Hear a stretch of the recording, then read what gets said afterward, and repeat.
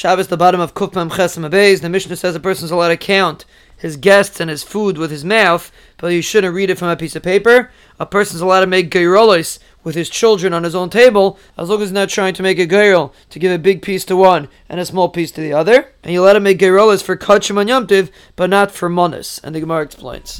The Gemara explains why you're not allowed to read from a list. A baby says it's Xer, you might come to erase.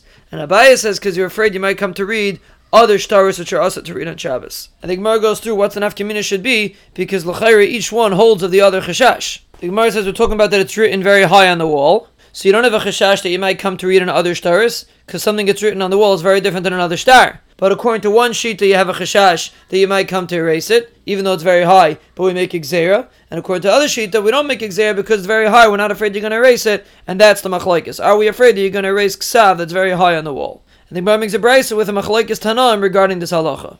The Gemara makes another brayso that Tanna Kama says you're not allowed to look in a mirror on Shabbos, and a mirror says it's mutter if the mirror is attached to the wall. And the Gemara says it's talking about a metal mirror, so if it's not attached to the wall, we're afraid you're going to cut off the loose hairs with the mirror itself. But if it's attached to the wall, we're not afraid. And that's why a mirror says it's mutter if it's attached to the wall. But according to Tanna Kama, even if it's attached to the wall, it's aser. So you see the Tanna Kama asks, even though the svara of cutting off the hairs doesn't apply. So they disagree in this machlokes. The Bryce says if you have words under pictures in Shabbos, you're not allowed to read them, and you're not allowed to even look at the picture itself even during the week, because the pasuk says al tifnu al ha'alilim, which means a person shouldn't look at things that a person created from his own heart. The Gemara explains why you're allowed to make a geirul only with your children, not with somebody else, because Rabbi Yehuda Shmuel says that people that are makbid on each other are over on midah, mishkal, and minyan on Shabbos and Yom Tov when they give to each other because they're very medactic, and they're over on paying and borrowing on Yom Tov also.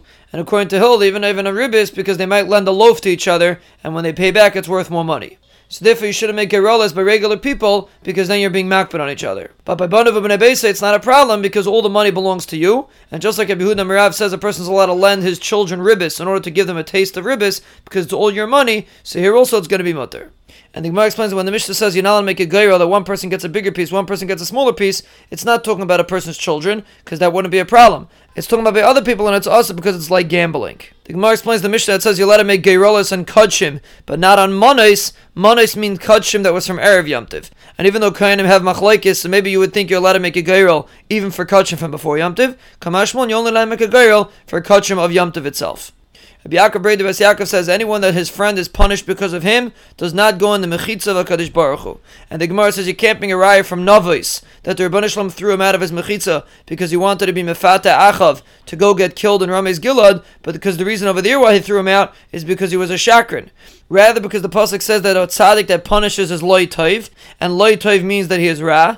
And the pasuk says that Rebbeinu Shalom doesn't want to live with someone that's ra, and therefore if someone gets punished because of somebody else, he's not zeichet to be in the mechitza of the Rebbeinu Shalom. The Gemara says that Nebuchadnezzar used to make a geirol on the Gedolei Malchus to know whose day it was for Mishkav Zachar. And Rabbi Yechon says as long as Nebuchadnezzar was alive, there was no happiness in the Bria. Rabbi Yechon also says a person is not allowed to stand in the house of Nebuchadnezzar because the pasuk says that the shadim should dance over there, and if people are going to be there, the shadim are not going to come. Rabbi Yehuda Merav says that when Nebuchadnezzar wanted to do Mishkav Zachar to Tzidkiyahu, his arla became 300 amas long. And the Gemara learns that I have a pasuk that says Arl is gematria 300.